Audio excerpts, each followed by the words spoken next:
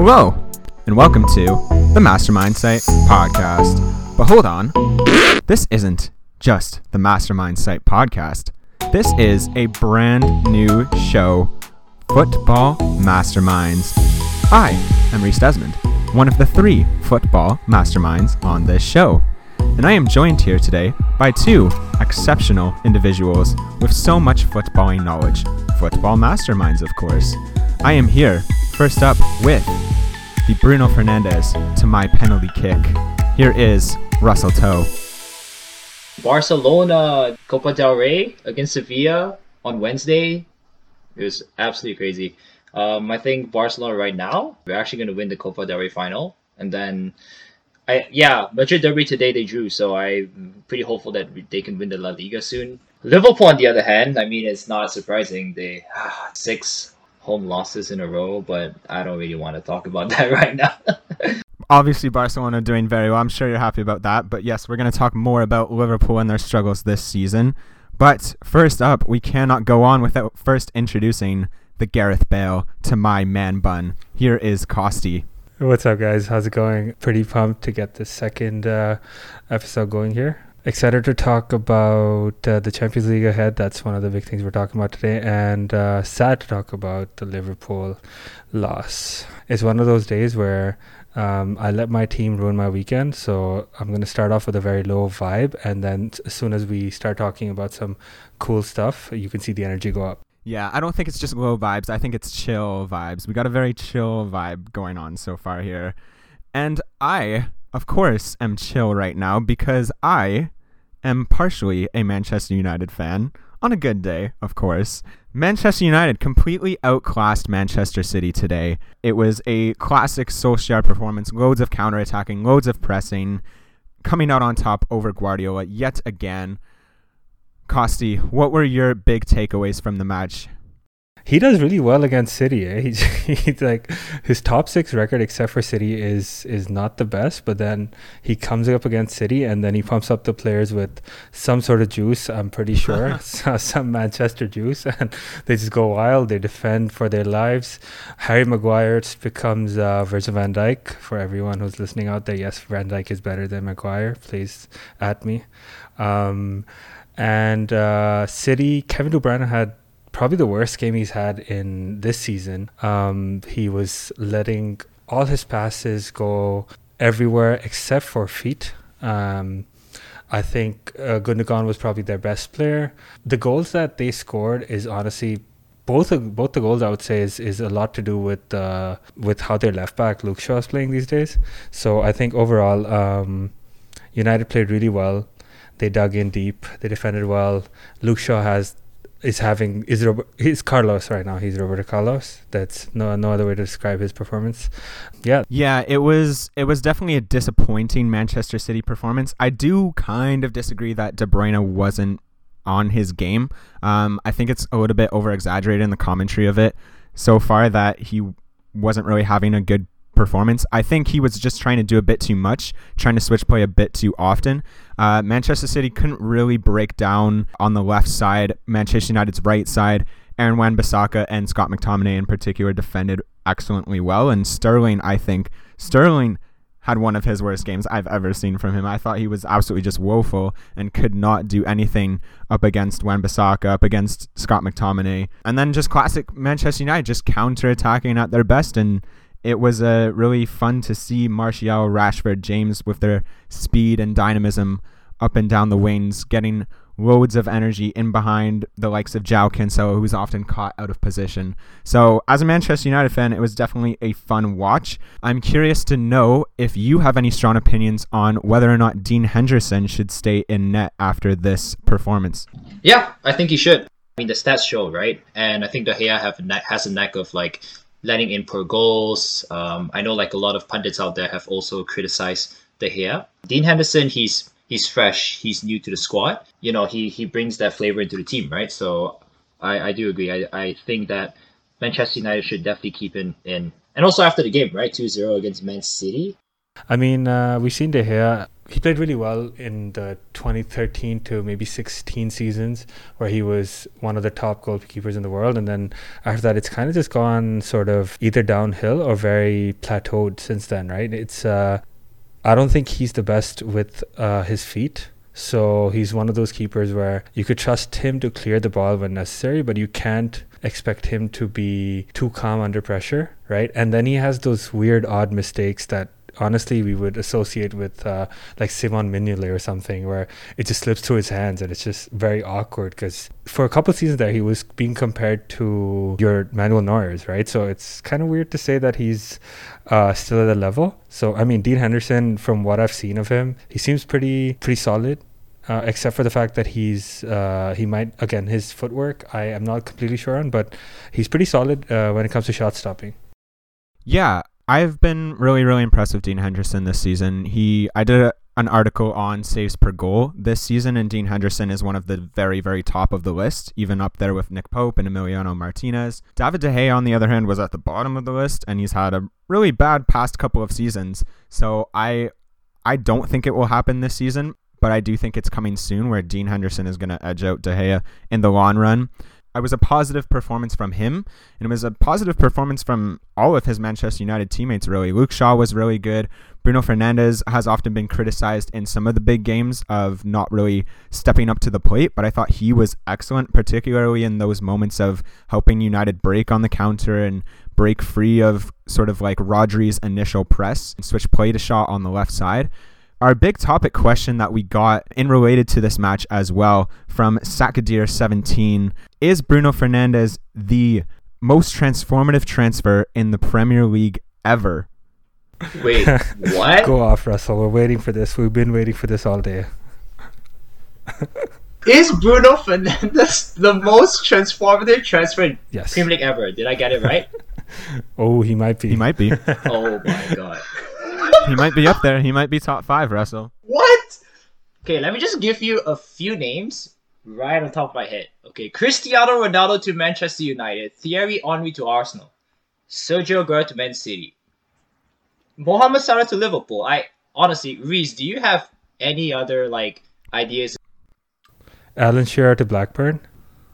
Cantona at Manchester United, Conte at Leicester. I don't know if you mentioned Drogba at Chelsea is a big one. Ooh, Drogba at Chelsea. Yeah, Costi said Shearer at Blackburn. That's definitely a good show. But Bruno Fernandes is up there. So we just scrolled over, walked past Virgil van Dijk at Liverpool. We just completely side-footed that. Or?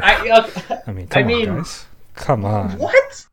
Bruno Fernandes' fee was like 45 million. I forget exactly what it was, but Van Dijk's was like twice as much as Bruno Fernandes. I'm really bad at math, but the price that they got him for, and then he comes in and just completely revolutionizes their attack. He's been their best player since Wayne Rooney.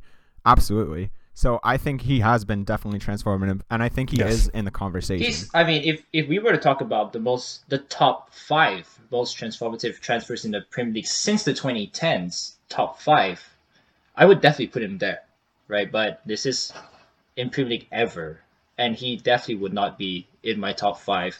I would probably just put him right at, I don't know, top 10, 10th, 9th, because I can just name you so many players and how they've changed the team. For example, Sergio Aguero, in his first season, Man City, he scored the game-winning goal, right? Against QPR. He won them their first title ever. Ronaldo to Manchester United's different story. Thierry Henry has won many golden boots. I'm a big Mohamed Salah fan, but honestly, Salah deserves to be named as more transformative than Bruno Fernandes for sure. I mean, first season he's won the PFA Player of the Year. He's got 32 goals. He broke the record, right? Yeah, equal the record. Yeah, Liverpool were what, 7th place every season, right under Jurgen Klopp. Up until Mohamed Salah came in, they got into the UCL final. Yes, that's the Champions League. I understand it's not Premier League, but do you understand how your math doesn't add up there? Liverpool were 7th every single season, and then Mohamed came in and they almost won the Champions League. Do you understand how that doesn't work? No, I got my facts wrong. I'm sorry. All right, so in the 2016-17 season, they got 4th. All right, because Sadio Mane. Okay. Yeah, because Mane was on fire. So wait. So we're just straight again. VVD just straight jumping over that. They hadn't won anything before him. Let's just also just put that out there. He came in and he won everything. Risa, I agree that so Bruno Fernandes, I just looked at this up, Bruno Fernandes was cost 48 million pounds, and VVD cost 75, but it wasn't like, both of them were playing at like average clubs, Sporting Lisbon and Southampton. It's not like they were bought superstars. They were sort of made superstars. So I mean, if we're talking about a bigger impact, it's got to be Virgil van Dijk. It has to be. I mean, he's won more. I mean, if we didn't know this before, we definitely know it with this season. Look at where Liverpool are. We're going to finish bottom half of the table, probably below Arsenal without him. And like, I just, in the 2018-19 season in the Premier League, Manchester United, they got Ole Gunnar Solskjaer halfway through, right? They got 66 points. And then in the next season, 2019-20, they also got 66 points. So I get it, it's a team sport, but it's still, what? Has Bruno Fernandes been the most transformative transfer, like more than Virgil van Dijk? Definitely not, right? I 100% agree with you. Virgil van Dijk is one of the most transformative transfers, right? Yeah, Sakadir, I know you're going to be listening to this, so I'm just going to say we definitely want to back and forth with you and Russell, so definitely comment on this episode and tell us what you feel about. Well, that's the thing too, because you guys are both Liverpool fans, and maybe Sakadir is on my train with the Manchester United, and he thinks Bruno Fernandes, because honestly, no player has more goals and assists in 2020, right? Yeah. Only Harry Kane was close, I think. In 2021, it's pretty much coming up to the same kind of thing. It's like Harry Kane, Bruno Fernandes in this sort of battle for most goals plus assists. Like, he is very, very impactful. Obviously, it was just a penalty kick today, but like I said, I think he was very positive in the match as well. Yeah, no player has had more goals and assists combined than him since he's joined the league. So yes, definitely he's, again, one of the most, let's say top 5. Can we all agree on top 5? Let's agree and give Saad an answer. Okay. Yeah, so Saad, sure. we're agreeing that he's top 5 possibly, but definitely not the most transformative player. And I'm going to go with you, Sakadir. Bruno Fernandes, most transformative Premier League player of all time. I love a big statement, so I'm going to agree with you, Sakadir. But speaking of Virgil van Dijk and how Liverpool have missed him so much, another big loss today up against relegation contenders Fulham, who did play very well, to be fair. I guess first up, you guys being both Liverpool fans, Russell, what was Liverpool's main problem today? I keep going back on injuries, but I'm gonna stop doing that. Honestly, we just can't score. We're just bad. We've been over reliant on Mohamed Salah number 1, followed by Mane and Firmino. So because we can't get goals, eventually we're gonna get scored on. Our defense is also pretty weak, and actually, ironically, Salah was at fault. Right? I think he got the ball. He tried to control instead of clearing it out, and then the Fulham striker took it from him. And it was an amazing shot. It was a goal. I also think another part of their problem, which could be debatable, is that, especially them losing 6 games in a row in Anfield, I think it shows that they are probably relying on their fans as well. I mean, we've always heard the term or the phrase, Anfield is a fortress, right? Especially when they've got so many games unbeaten or winning streaks in Anfield, and especially when they beat Barca 4-0 in Anfield on that night. I'm starting to think it's because of their fans. I think that's a pretty fair statement to make. As we can see, right now there are no fans at all. It's kind of dry, and they don't really have that 12th men. And as a fan, you can, for somebody who watches them day in, day out, I know the feeling when, it's the 75th minute, we're down 1-0 against, I think it was Aston Villa, or was it Crystal Palace, one of the two, and still I thought we'd win. It was 90th minute, and we were down 1-0, and I still thought we would win, and Robbo scored a goal, and Mane scored a goal from a corner. And that feeling is just gone. And when that feeling just goes and you have no idea where the next goal is coming from, you're heavily in trouble, right? Last season, there was a lot of commentary on how nobody else chips in goals and the assists have to come from out wide. And that's sort of just caught up to us, honestly. And one of the main things that I think not enough people are talking about is how Jurgen Klopp does not have a plan B. Jurgen Klopp never had a plan B, but Jurgen Klopp, we can see, does not have a plan B right now, and that's really hurting us. Yeah, it was kind of frustrating to see so many starting players start on the bench as well. Obviously, they have a big game in the Champions League coming up against Leipzig on Wednesday, I believe. Was it the right time to rest players, Russell, or did he not really need to because they're already 2-0 up on aggregate over Leipzig? In my opinion, he did not have to rest players. Liverpool are, yes, I agree with you, 2-0 up against Leipzig, so they didn't have to. It really is just shocking to see the club in such disarray. Even a club like Fulham, who are still in the relegation zone right now, just looked completely superior to them. And I did a Fulham tactical analysis about a month ago. I've been really impressed with them in recent months. I don't know whether you guys have any strong takes on Fulham and whether or not they can survive relegation. I personally love the way they play, but I think that's also one of the reasons they might not survive relegation. I know they're 10 games unbeaten. Just the fact that they can be really open sometimes with their play, that could lead to their demise. They're a very good possession-based team, like you say. I do think they've become better with leaving themselves less exposed. They've become like a very aggressive defensive team. They almost play like 11 Scott Parkers, which is very interesting to me. And I just kind of really admire like how aggressive they actually are in defense and how defensively organized they are.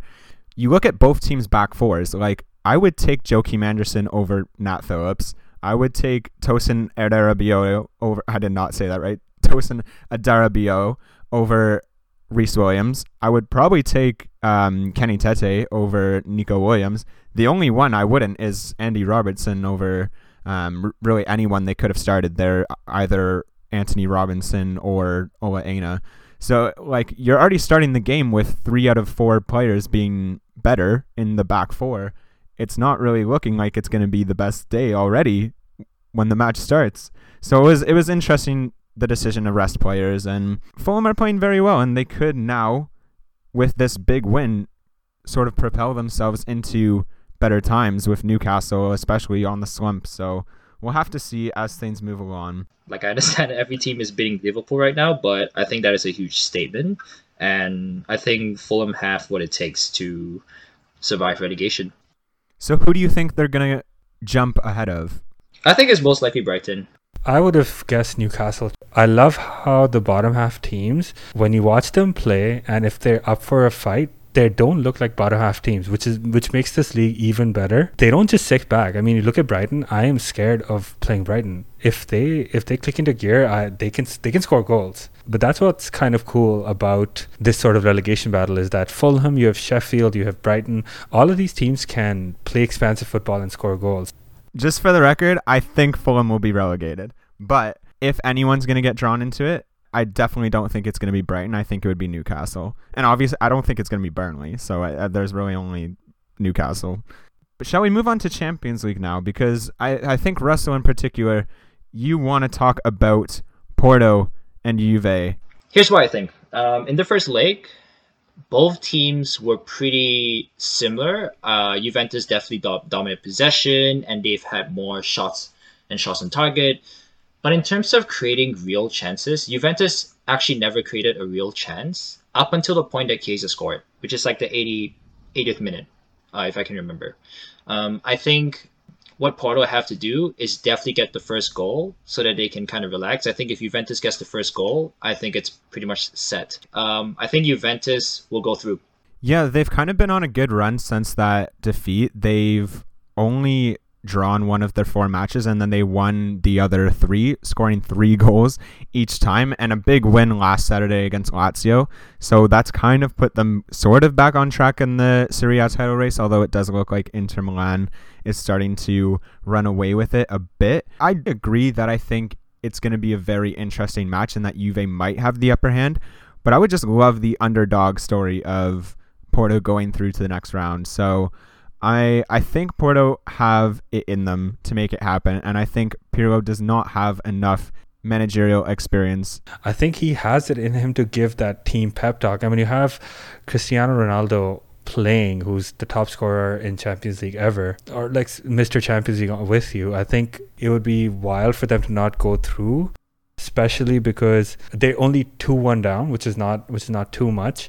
They have De Ligt potentially coming back, Chiellini coming back, Bonucci and Arthur potentially starting as well. I would go with Juventus going through 2-1 again on their behalf. I'm going to go 2-1 Porto. I'm going to go 1-1 Porto.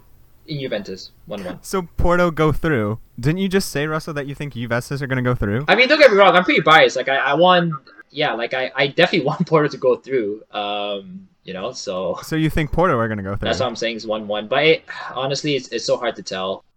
All right, man, 1-1. Porto goes through. Draw. Porto goes through. There it is. So will it be Costi who is correct, or Russell and I? We'll have to see. Let us know your thoughts on whether Porto or Juventus are going to go through to the next round. Do we want to quickly talk about Dortmund-Sevilla?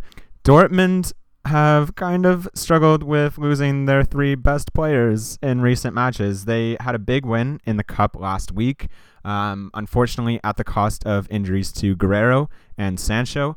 And then this past week, Boateng just completely destroyed Erling Haaland's Achilles. It looks like he's going to be okay, but definitely a nasty little injury that he picked up. Are Dortmund going to be able to cope, Russell, without these 3 players if they had to go without all 3 of them? In my opinion, I think they can cope without these 3.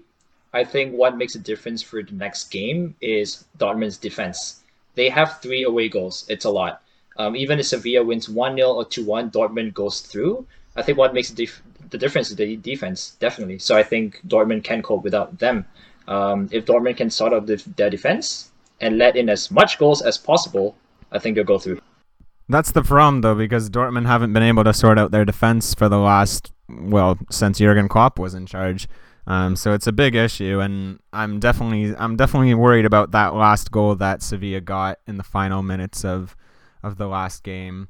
Costi, any thoughts here on if Erling Haaland is going to be able to come back in time and whether or not Borussia Dortmund can make the difference? So from what the news stories are, it looks like Erling Haaland will be back. I just don't see them being defensively solid. So I think it's going to be a tough task for them to sort of cope up with Sevilla and their press there. But I really don't have any strong opinions here, just because 3-2 is such a balanced sort of thing. I'm not quite sure. And Sevilla's pretty good at home. So yeah, it was like the first time in months that I was excited to watch Borussia Dortmund, and then they started the game so well against Bayern Munich, and then Lewandowski just did his thing, and it was over within the blink of an eye. 4-2. Sad. So it was very disappointing what happened at the weekend, but they were on a very good run. That Sevilla game really just lifted their spirits. They went 3 games in a row after that against Schalke, Arminia Bielefeld, and Mönchengladbach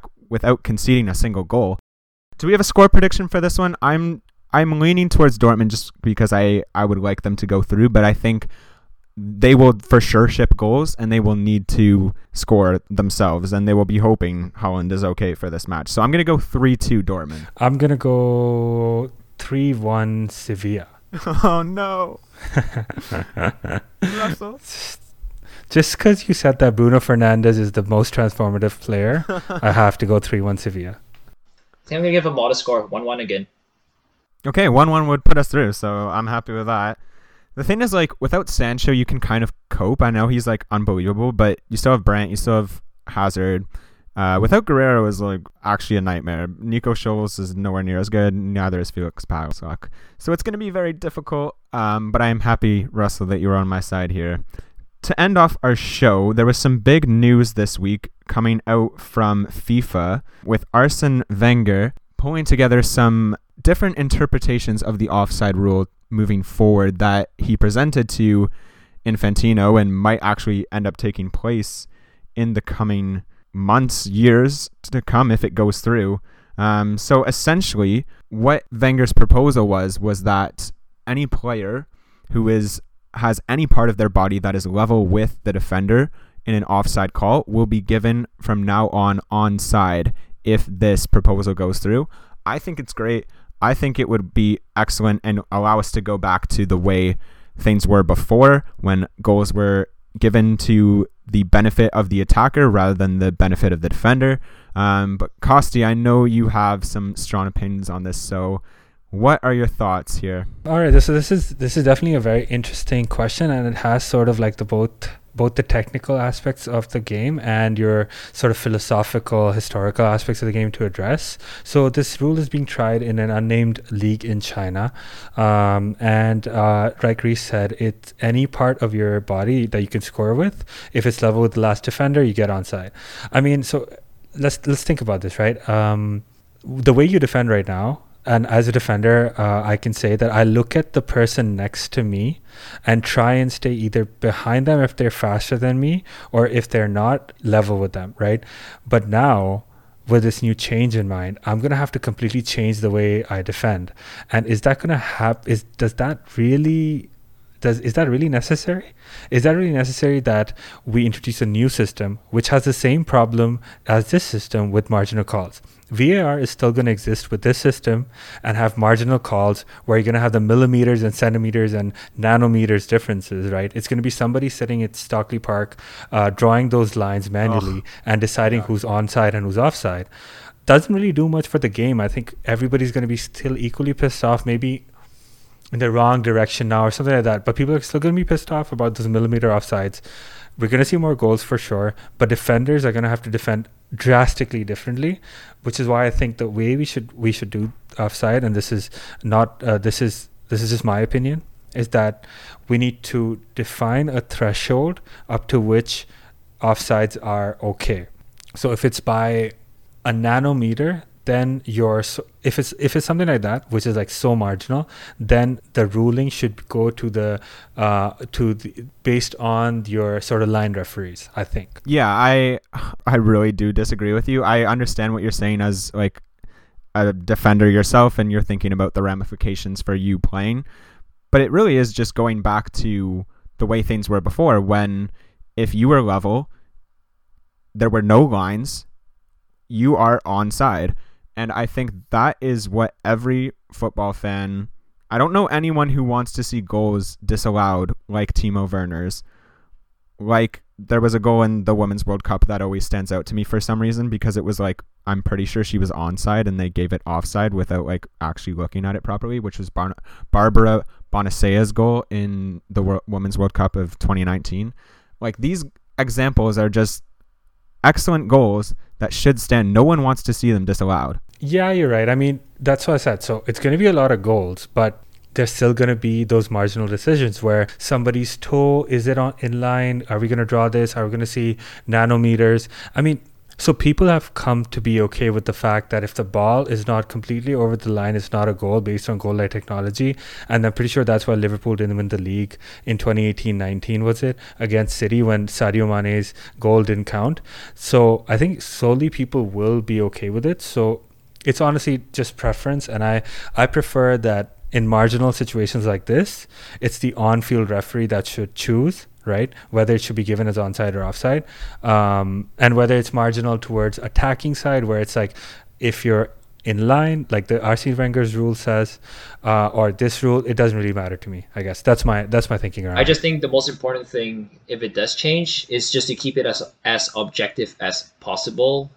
So when someone's offside, make it clear, like the lines. Yes, Kasi, I understand when you talk about nanometers and stuff. I'm okay with it. The lines are just so frustrating. I wish VAR would just take the lines off and just do it with the eye. And if it's too close to call it, I really just wish it was given onside. Looking at the Liverpool-Chelsea game, there was a red line drawn for Timo Werner, and there was a blue line drawn for whoever it was, Andy Robertson or whatever. That just, like, that makes no sense. Like, what are they doing? And my biggest frustration with this is that, and I'm an AI guy, so I know that this can be done using technology. So this can be done using your artificial intelligence and these things called CNNs. But why is somebody sitting there pretending to be a graphic designer designing lines on this? That just doesn't make sense to me. Buddy, you're not a graphics designer. Let's calm down. You're a referee. You're in no position to draw vertical 3D lines on a computer. I'm sorry, that's not okay. Yeah, it'll be very interesting to see what way this rule goes. I honestly don't think there would be any major ramifications, and I don't see any reason why they wouldn't go for this. So I am very interested to hear a person like you, Costi, say so much against it, even though you are slightly indifferent toward it as well, and I understand that. But yeah, I would be interested to hear other people's thoughts on this too, and what they think of the offside rule, just because to me it's like a no-brainer. It's like, why wouldn't you do this? Everyone should be on the same page about this. But yeah, before we go, do we want to just quickly say any words about Rangers winning the Scottish Premier League? Oh, nice. This was, I think, a question by at Jonathan Apala from Instagram. Thanks for the question, John. So we're both, Russell and I both are Liverpool fans, so we're obviously Steven Gerrard fanboys. I'm guessing, Russell. I think we've talked about this. So I'm just gonna put you in this bucket too. And I'm just happy that the dude finally won a league title. I mean, he went from England to the US and back to England with our under 18s and under 23s, and now in the SPL, I'm so happy that he brought Rangers their first title in 10 years, their 55th title overall, with competing against a Celtic team that always gets all the highlight and the limelight. And they're doing really well in the Europa too. So I'm just very happy for Steven Gerrard. And I'm reading his book right now, so I feel more and more connected to him. Just like I really feel like I know him. So I'm just going to say happy birthday. Yeah, it was really cool to see Steven Gerrard win a title. I definitely think he has a bright managerial career ahead of him. There was a goalkeeper, by the way, in the Dundee United Celtic match today that was just like unbelievable. I don't know how many saves he made, but it was like unbelievable. Yeah, 12 saves today to keep Celtic from scoring and help Rangers win that title today. So well done to that keeper, and obviously Rangers for the whole season, because it was inevitable that they were going to win for a very long time now. Russell, any quick thoughts on Rangers? Yeah, I think they prevented Celtic from winning the 10th title in a row, which is amazing for sure. I think Steven Gerrard has what it takes to manage a team in the Premier League. Liverpool? Next Liverpool manager? To be honest, I think he should start off with, a club like, I don't know, Newcastle or something. Not your Liverpool. In the Championship, according to Costi. Not in the Premier League. Southampton, stuff like that. I don't think Steven Gerrard is as ready to take on a team like Liverpool. I think right now managing Liverpool is extremely difficult because of what we're going through. Yeah, but I don't think the plan is to bring Gerrard in right now. It's always after Klopp, after 2024 when his deal expires, and he's been very vocal about the fact that he wants to take some sabbatical again before deciding his next move. So, and I was having this conversation today actually with at Gaurav Lath on Instagram. He's one of my friends and a very, very staunch United fan. So obviously we're both biased, but I don't think it'll do him any justice if he manages Newcastle in the Premier League, maybe some team in the Championship, and then gets promoted with them to show what he's made of. But otherwise, I think, you know what, like Zidane did well and he managed Real Madrid straight away, and he obviously, based on that, Gerrard has amazing articling, if you were like, he has amazing internships, right, with the Rangers and the Liverpool under 23 side. So I say in 2024, if he's only been with Rangers or he's managed some side, I think we need to bring him on. Okay, we will have to see future Liverpool manager, perhaps Steven Gerrard, winning the Scottish Premier League with Rangers. Very exciting stuff. So that'll be that for today. Very great to have you, Costi and Russell, as always. It was so great to hear all of your questions for this show. So thank you so much to everyone who submitted a question. If we didn't get to your question today, we might keep it in mind for a future show. And I'm also going to be doing a monthly Q&A each month in our monthly magazine. So make sure you're a subscriber of the mastermindsite.com to get access to that. And I can answer all of your questions that have come up throughout the month that we don't get to on this show. You can, of course, find me at Desmond Reese on both Twitter and Instagram, and at Mastermind Site on Twitter and Instagram as well. Costi, where can people find you, and do you have any thoughts to finish up the show? I just wanted to say thanks to everyone for the support. It's been awesome to kind of support everyone's shown, at least on the previous episodes, and I hope that'll continue. Continue sending in your question. It makes up for a great conversation with you guys and also on the show. You can find me on at I Hate Winchill on Instagram. Please let me know what you guys think about the show and how we can improve this. Russell, where can people find you? And do you also hate Winchill? I do hate Winchill. I hate Winchill. You can find me at RussellToe96. That's RussellTho 96. I also just want to say thank you so much. We definitely enjoy doing this. We want to do this for the many weeks to come. Please feel free to give me and us feedback whenever you can. Thank you so much, everyone, for listening. We hope to see you back for next week's show. Have a good one, and goodbye.